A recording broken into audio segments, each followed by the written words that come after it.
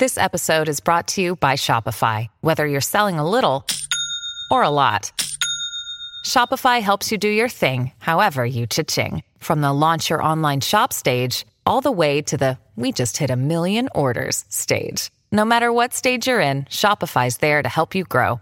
Sign up for a $1 per month trial period at shopify.com/special offer, all lowercase.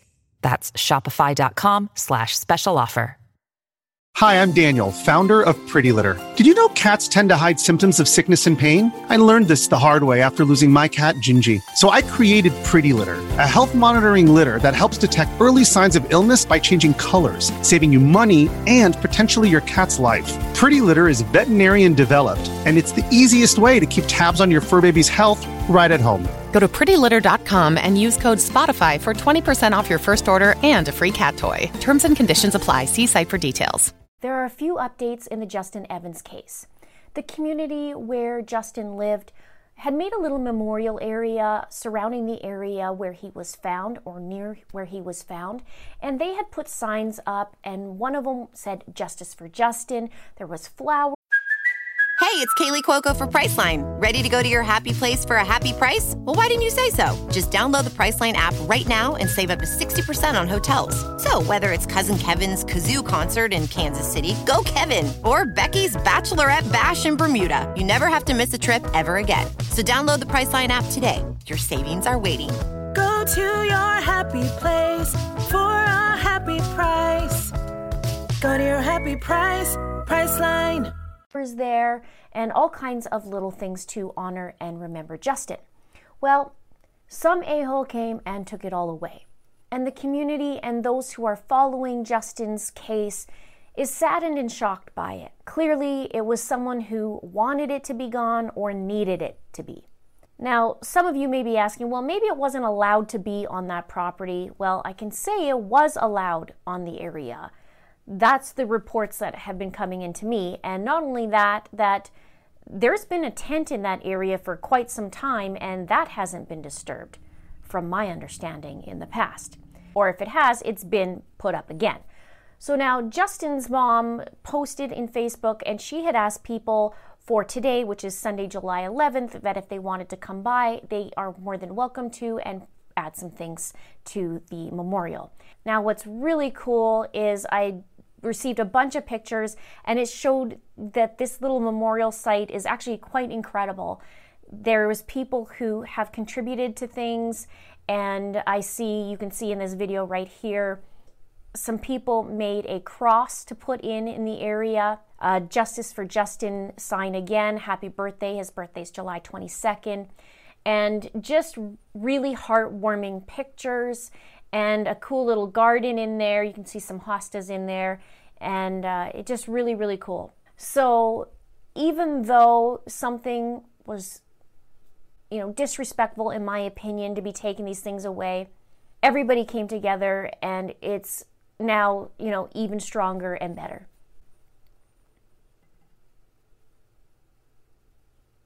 Now, as I'm recording this, I just got a message here, and it said that already people are taking the signs away from the area. And I'm just getting it. I'm getting chills right now.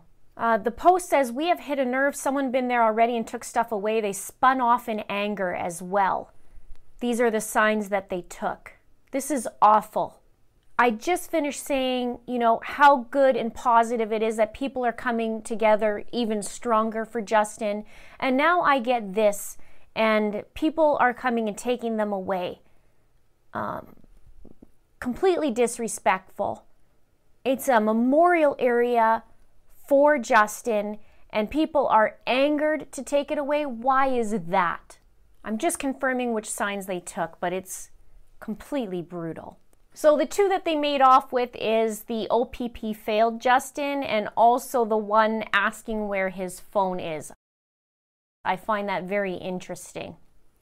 And before they could get any more, they sped off. So I'm not sure who it was, what the vehicle was, but we're going to find out. In other parts of the Justin case, we know that Ken McKinney is going to court. And Ken is Bud's dad. also his biological grandfather, and he will be appearing in court this week on July 13th. He was charged on May 28th with obstruction of justice regarding this case. Now, he was charged 9 days after Justin was found. So I will keep you updated on this, and we will find out more about what's going on and the particulars. Now, recently, I had a members live stream, and we were discussing Saturday, December 12th, the 2 days before Justin was reported missing. That was the shopping day, and we did a little bit of math. I always say math is math. So that Saturday was the shopping day, as I mentioned, for budding Kiera and her 2 passengers. And even though there was 4.2 versions of that day, the math still does not add up. Now, Kiera stated that she went to 20 stores that Saturday. And from my previous timeline, she said that she had arrived at approximately 10 or 10:30 that morning and must have left from Barrie back home at around 4 o'clock. Now, note, the time shifts all the time and it doesn't add up as of yet. But we're guesstimating now 10 to 10:30, as Kiera said, and possibly 4 that she left towards home. But again, that doesn't add up from where she said she went. So even with that timeline, that gives them about 6 hours, 6.5 hours, let's just say 6, to shop. And that sounds like plenty of time, right? To shop for Christmas gifts. But there's a problem. This is 2 weeks before Christmas, and it's during COVID. Now, all stores weren't open at the time as well, and only a select few. And there were lineups in many of these stores to get in. Now, 20 stores divided by 6 hours, it's, 3 and a little bit. That means you'd have to hit 3 stores per hour. Now, with those stores, you'd have to include waiting in line with limited amount of people who are allowed in, plus the time it takes to walk to the next store, plus the wait in line to pay, plus actually shopping for the item. And I don't know about you, but I find that really interesting, don't you? Hitting 20 stores in 6 hours with all these obstacles. That would be one heck of a power shopper.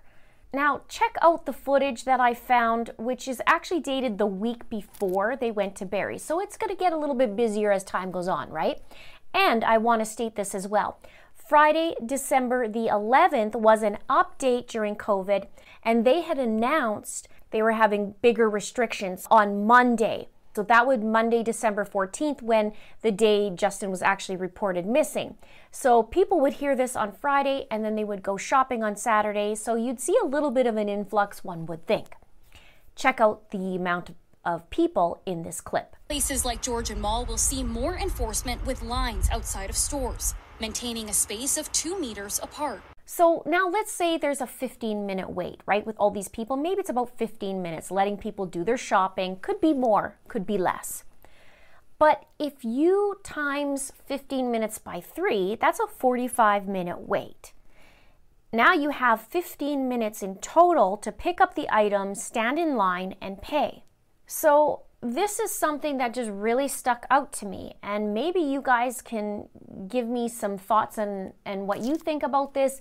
But I'm not saying that they would have to buy at every store, but to go to 20 stores in 6 hours seems, doable aside from COVID. But because of these waiting times, and because it was Christmas time and not many stores open, plus you get an influx, from my understanding, from all sorts of directions from Barrie, Ontario, because that's kind of the hub. So you're coming in from the north, you have people coming in from the south as well. It's going to be busy. Plus, not to mention, they just announced the restriction happening, so people are trying to get out and get their Christmas shopping done, because they're saying that Monday was only for necessities. Also, a lot of people have been asking if I have any updates, which obviously I have this little mini update here. I am still researching in the background, and I've had a few requests as well for some different types of videos, so I can be working on that as well.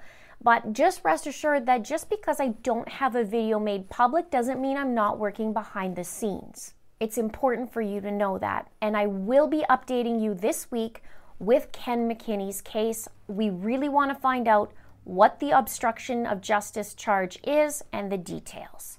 Let's have a conversation in the comments below. Let me know your thoughts. Please subscribe if you haven't done so already. Please like and please share this out wherever you can. Thank you so much for watching. See you soon.